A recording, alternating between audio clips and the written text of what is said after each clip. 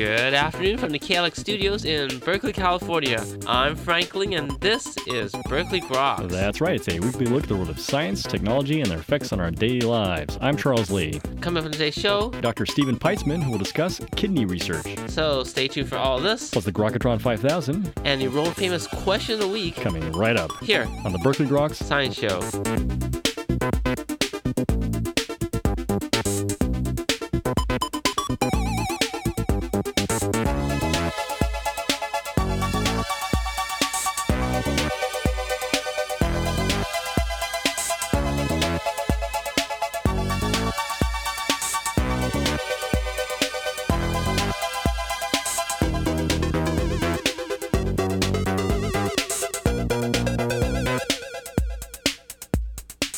Welcome back to the Groks Science Show.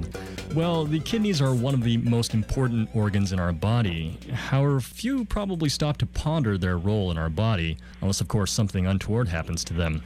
But the history of kidney disease is a long and fascinating one. And joining us today to discuss the past, present, and future of kidneys is Professor Stephen J. Peitzman.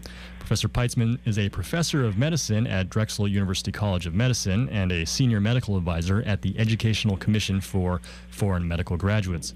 Author of numerous articles and books on the subject, his latest work, Dropsy Dialysis Transplant, A Short History of Failing Kidneys, explores the history for a general audience. Dr. Peitzman, thank you very much for joining us today on the Grok Science Show. I'm very pleased to be here. Most people are familiar with the kidneys as an organ, but might not actually know what do the kidneys do. Right. You're quite correct. Most persons don't think very much about their kidneys unless the kidneys create some mischief, like making a stone or that sort of thing. But the kidneys have several roles in the body. The most important one, of course, is they make urine.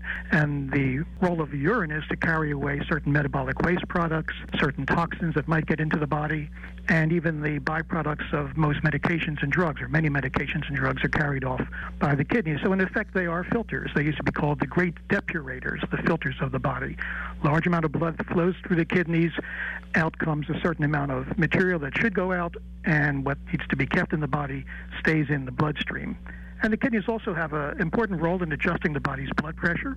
And oddly enough, the kidneys were assigned the job of regulating the body's red cell mass. So persons with kidney trouble, kidney disease, actually become secondarily, as another consequence, anemic.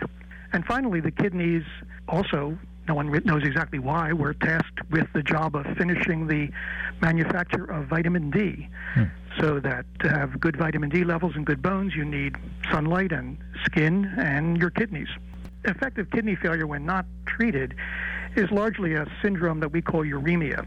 And it's a syndrome of toxicity based on the buildup of metabolic products. The one that's easiest to measure is called urea. It goes back a long ways in its ability to be measured, although it is not itself terribly toxic, but we still use it as a label or a tag.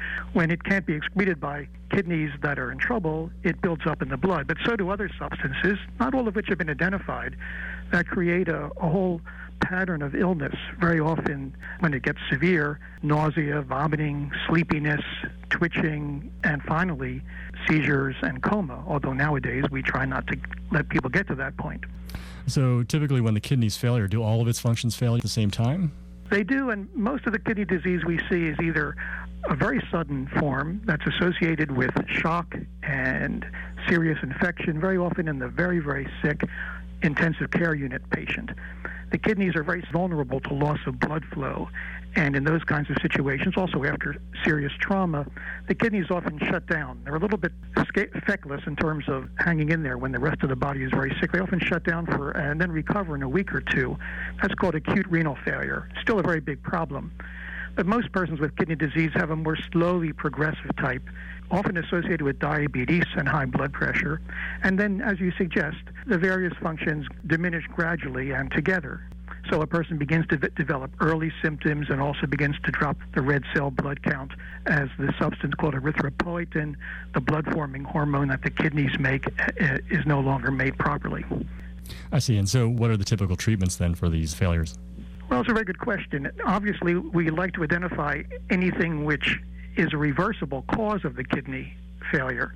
Some toxicity, occasionally lead poisoning from industrial lead exposure, occasionally certain kinds of infection, sometimes other diseases that can raise the calcium in the body. But many cases of chronic renal failure are related to our lifestyle, in a sense, with obesity, diabetes, and hypertension. And once there's some evidence of kidney injury, which is way before anybody feels sick, we know about early kidney injury through the spillage of protein in the urine. And that goes back to the 1820s and Richard Bright in England, who figured out that persons who had albumin in the urine, leaked protein that shouldn't be there, had some kind of kidney trouble. He learned that through autopsy studies, and we hope not to have to do it that way. And we also know about it through subtle blood tests. The blood creatinine level has for a long time been used as a sensitive indicator of loss of kidney filtering ability. And so these alterations occur way before a person is ill. And so it's good to detect those, because we now know that if the chronic or slowly moving kidney disease is associated with high blood pressure or diabetes, as it so often is, at least in the West and Japan and many other places, good, tight treatment of blood pressure and blood sugar, diabetes, can at least slow down the worsening of the process and keep a person feeling well, and we hope keep a person from needing dialysis or transplant indefinitely, or at least for a good long time. So in a way, the treatments are not aimed at the kidney directly, but they're aimed at whatever process is injuring the kidney, particularly, again, high blood pressure, diabetes in our current environment. I see. So it's trying to change the lifestyle to lessen the progression of the disease. Well, lifestyle is important, certainly if the kidney injury is by way of diabetes and overweight. Losing weight can be important. Certain dietary adjustments can be important. But in fact, a lot of the approach does utilize medications to lower blood pressure, obviously insulin and other medications to adjust blood sugar. And over the last 15 or 20 years, we've learned that certain categories of blood pressure medications are more successful at protecting the kidneys perhaps than others, particularly a group called the angiotensin-converting enzyme inhibitors, which is quite a mouthful, and a related group called angiotensin receptor blockers. Angiotensin is a substance normally produced by the kidneys, but also by the blood vessels, that has a role in adjusting the body's blood pressure. But when in excess, it causes overly tight constriction of the arterioles, of the small arteries, raises the blood pressure, and it also does some adverse things, harmful things in the kidney. So these particular blood pressure medications are aimed at lowering this substance called angiotensin, and indirectly that eases the work of the kidneys and helps protect them. But of primary importance in the patient who does have diabetes or hypertension is getting the blood sugar and the blood pressure in good control. Besides that, are there any other particular risk factors for developing kidney disease? And I imagine it's rather routine to test for these various markers of possible kidney disease. Yes, almost anybody who has adequate access to some kind of health care will, and that's not everybody, of course, will get annually done a blood screening panel done by the automated analyzers, and they always look at creatinine and urea. So if the physician interpreting it is aware that even small changes can indicate early kidney disease, then it will be found that way. And of course, most persons going to their doctor for an annual assessment will give a urine sample, and easily with the dipsticks we use, we can pick out pretty sensitively if a person has protein in the urine. So either or both of those are early flags about kidney problems. And other risk factors would include some things that are rather surprising and only recently learned about. One is simply overweight itself, although I guess I mentioned that before in conjunction with diabetes. And something we've also learned in recent years is that cigarette smoking, although not a cause of kidney disease, I don't want to give that impression, but if somebody has kidney disease from some other basis, cigarette smoking does speed along the worsening of it. So that's another lifestyle adjustment for many good reasons we try to encourage. So the risk factors are high blood pressure, high blood sugar, overweight, cigarette smoking, and of course there's a myriad of very specific and sometimes more rare causes of kidney disease, as in any other disease. There are genetic types. A relatively common one is polycystic kidney disease, which runs in families, obviously, as a genetic disease. Occasionally, an infant is born with a condition called reflux, where the urine that's supposed to go from the kidneys down the ureters, the tubes that convey the urine from the kidneys to the bladder. Occasionally, a child is born with a kind of a laxity of the one-way valves that carry the urine where it's supposed to go, and the urine goes back upwards to the kidney, and the kidneys are very sensitive to that, especially if some infection occurs, and that is a thing we call reflux. And much later in life, some injury caused to the kidney in infancy can manifest itself as a more serious kidney problem. I'm curious, has the incidence of kidney disease increased in recent years? Well, it has, we think, and I'm pretty sure about that. Just to give an example of the consequences, in the United States alone, there are over 300,000 individuals who go to dialysis 3 times a week because of kidney failure. And that's only, as one says, the tip of the iceberg. There's at least millions of individuals who have early renal problems. Again, not necessarily feeling sick, but detectable by the blood or urine tests. And we think that the frequency of the kidney disease probably has increased, largely because of the increase in Western societies of diabetes and high blood pressure. There are probably some other causes of kidney disease that have diminished. At one time, a reaction to a strep throat or a bacterial streptococcal skin infection, scarlet fever, was a common cause of kidney problems. And we still see that once in a while, little outbreaks of a certain streptococcal bacterial strain that in an indirect way activates an immune process that links into the kidney, cause of what we call glomerulonephritis, old term Bright's disease.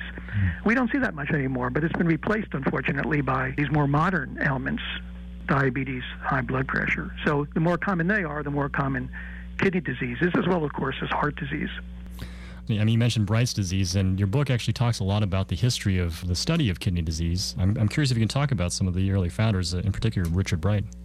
Well, Richard Bright was a British physician.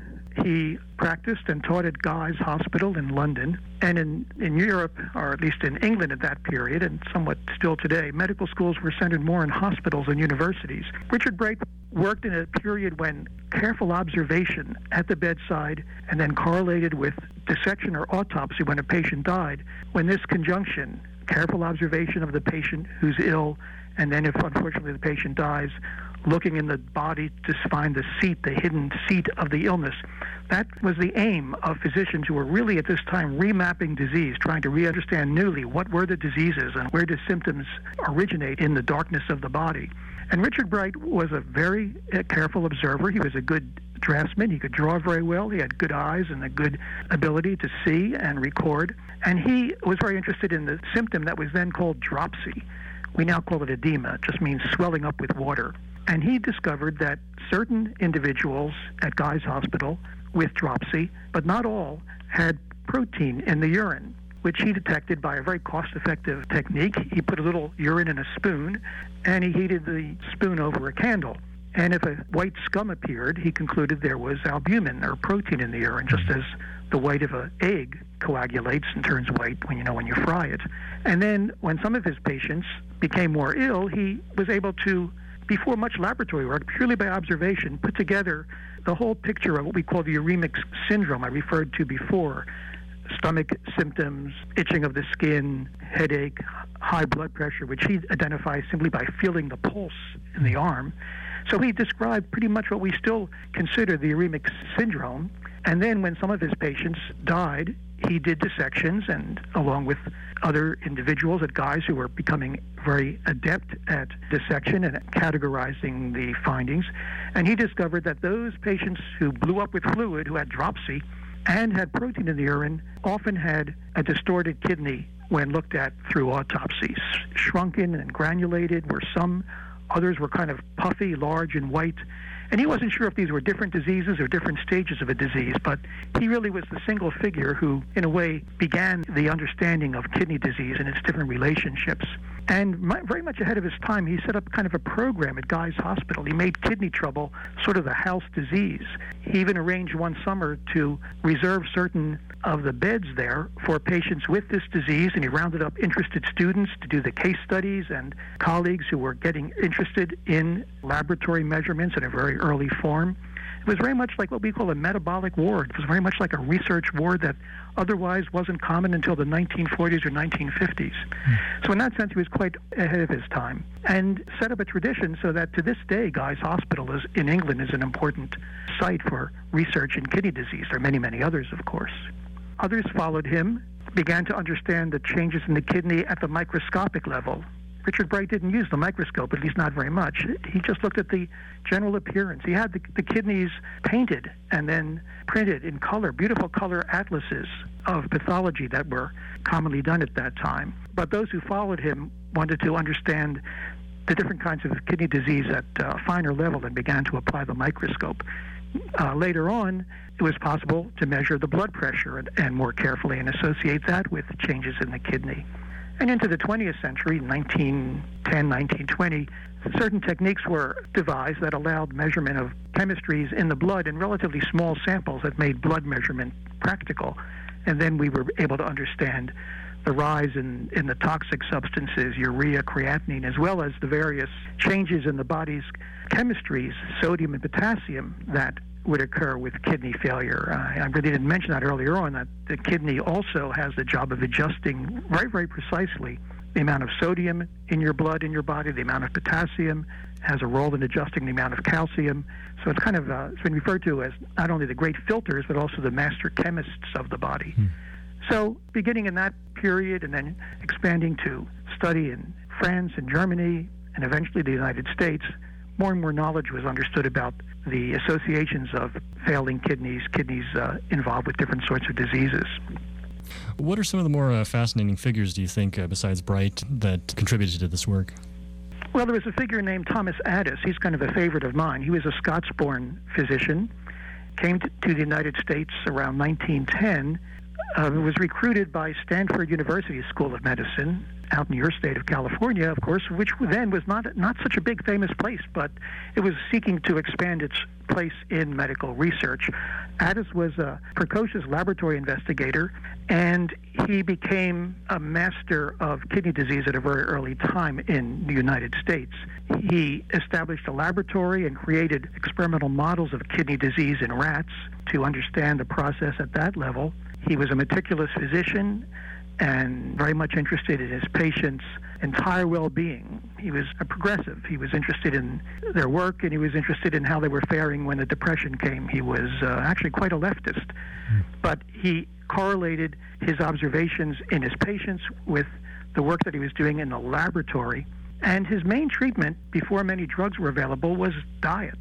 Diet was a very important form of treatment for many diseases in the early part of the 20th century, and we neglect that to some extent now.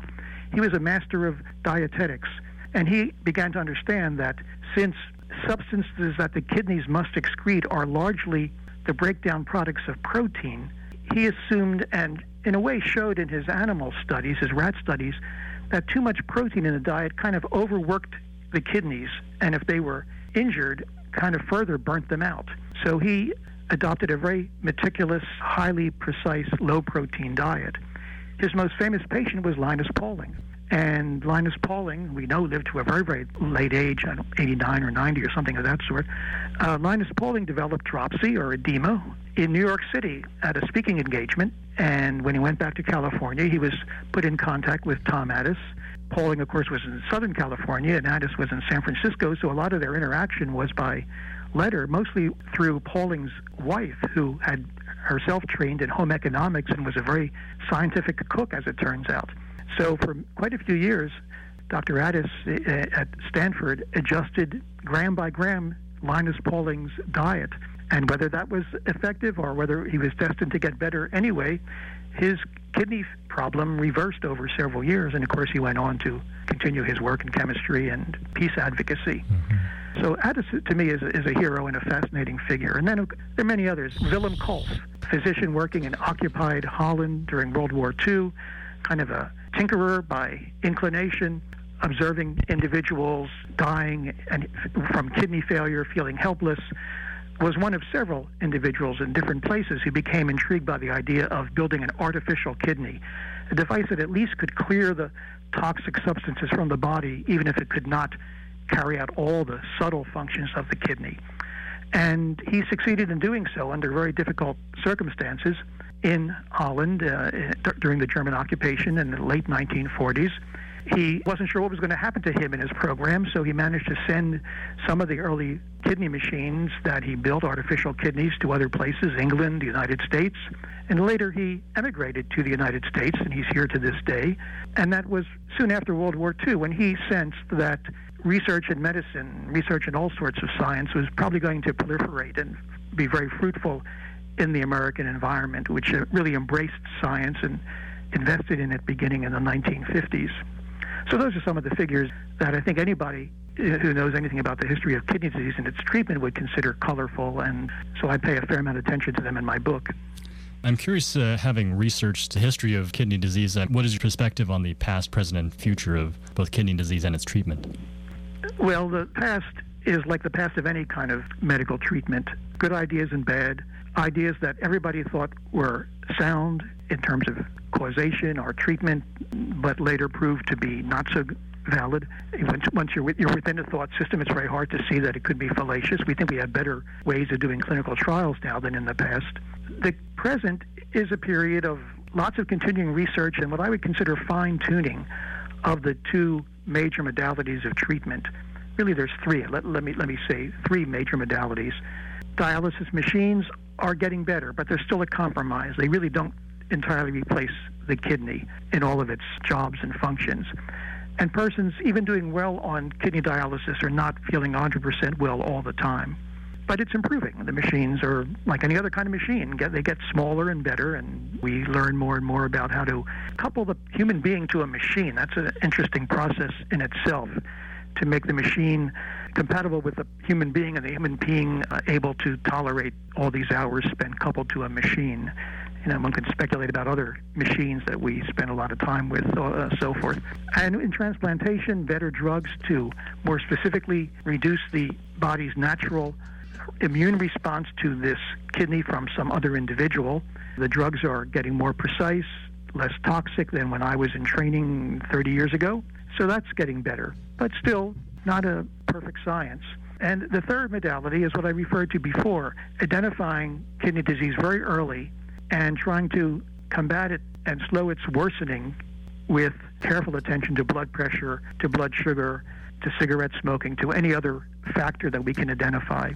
The future, we hope, will be identifying causes at an earlier level for the things that influence the kidney. That is, kidney disease will only diminish in its frequency when we're able to reduce the amount of high blood pressure and diabetes. And I know I sound like a repetitive record or tape using those words, but in fact, they so much represent issues of diet and lifestyle that they present a great challenge. But we'll have less kidney disease if we have less diabetes and hypertension.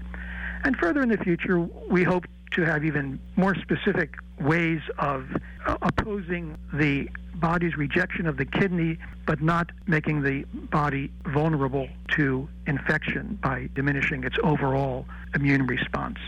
And there are individuals, visionary individuals, trying to work out ways to have an implantable kidney that is like a pacemaker for the heart that's in the body, working 24 hours, not what we have now, which is the need for a person either at home to do kidney machine treatments or to go to a kidney machine center 3 or 5 times a week. There's different patterns. The future probably doesn't hold for us any simple magic to eradicate all kidney disease, because although it ends up behaving the same way regardless of what caused it in the beginning, there's too many different factors. So I think we'll continue to have improvement in what we have now.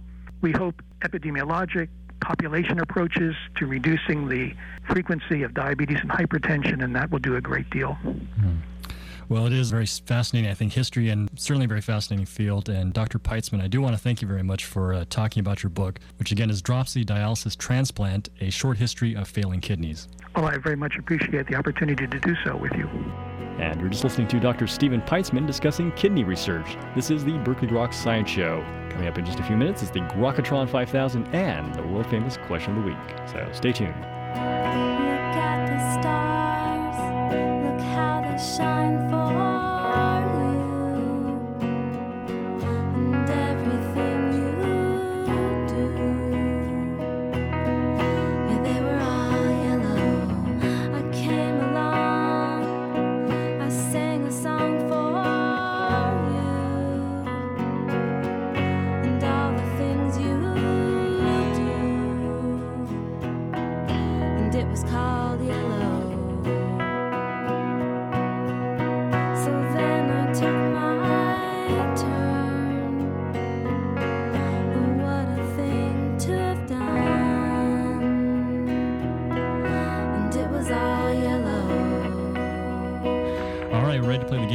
Grokatron 5000. It is, of course, our supercomputer formerly known as Deep Blue. Today, the Grokatron 5000 has chosen the topic dialysis or transplant. So for the following 5 people, the Grokatron 5000 would like to know if you think they need to be dialyzed or transplanted. Dr. Peitzman, you ready to play the game? Right, yes. Okay, here we go. All right, person number 1, O.J. Simpson. Well, it's kind of an odd question, but I think with his tendency to wander about and get in trouble, I would probably tether him to a dialysis machine if he needed it. Probably good to pin him down in one location. Exactly. Number 2 is the talk show host Jerry Springer. Well, from what little I have observed passing occasional television sets, I think I might also, if he needed kidney treatment, put him on dialysis, but maybe clamp the blood tubes a little bit. I'm not sure about that. Number 3 is Microsoft Chairman Bill Gates. Oh, Bill Gates wouldn't need my advice. If he had kidney problems, he would know exactly what to do. He would get a good kidney transplant. He'd find one family member or fan. We don't like to talk about buying kidneys, but if that came to that, I imagine he could afford that. You could certainly probably afford a whole new body, I think. That's right. Number 4 is Donald Trump. Donald Trump. Well, I don't have too much of an opinion about Donald Trump. He's a builder, and so he would probably be inclined to build his own dialysis unit, and to which he would be the central figure. Number 5 is finally the President of the United States, George Bush. George Bush. Well, he needs a transplant, but I don't think it's a kidney, actually. I'll let you speculate as to what might be the more suitable organ to improve his outlook. Yes. By the way, just quickly, you mentioned O.J. Simpson, but there really are some interesting stories, as many fans of basketball will know, about basketball stars who have had kidney failure. I didn't really mention that kidney failure, regrettably, is much more common in persons of color, in African Americans and other persons of color. We don't know exactly why, but it's disproportionately common in Black Americans and other persons of color. And so there have been, Alonzo Mourning was an individual who came back to the game after receiving a kidney transplant. So there's some very dramatic stories within the world of sports. Well, certainly your book is filled with all those interesting stories. And again, for the audience, if they want to know, the book is called Dropsy Dialysis Transplant, A Short History of Failing Kidneys. Again, Dr. Peitzman, thank you very much for joining us today on the Grok Science Show. Well, thank you for allowing me to give the kidneys some attention. They don't get it very much. Yes. Thank you again. You're welcome. And that's all for this week's edition of Berkeley Groks. Make sure you tune in next week for more from the world of science and technology. If you'd like to contact us here at Berkeley Groks, you can email us at groks@hotmail.com. For Berkeley Groks, I'm Frank Ling. And I'm Charles Lee. Make sure you also see us on the web at www.groks.net. Have a great afternoon and stay tuned for more music.